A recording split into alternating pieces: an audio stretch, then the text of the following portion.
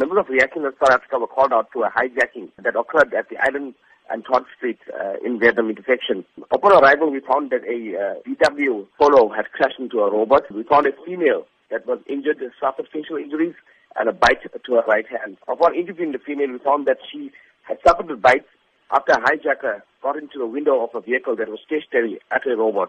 The hijacker then got into the window, attacked the female, and when she drove off and crashed into the robot, he was injured after he was flung out of the vehicle. So which areas in the Durban vicinity have been notorious in recent times for these criminal acts? Mostly at the robots on the R102, robots at the CBDs in Phoenix, Verulam, Tongat, and surrounding areas. What should be common practice when a victim does come into contact with a criminal at any intersection or robot? We urge the victims not to resist, to hand over the vehicles. Most of the time, the suspects are armed with firearms and they're not afraid to use it. They have shot a few victims in some of the cases that we have attended to. So we ask them not to resist.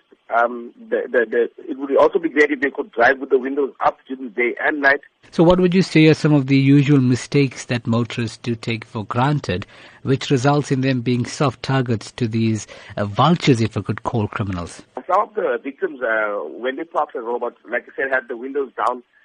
Female victims usually put on makeup at the robot. They're not aware of the surroundings. Before the suspects approached them, they could have driven off if they were looking around the vehicle when they were stationary.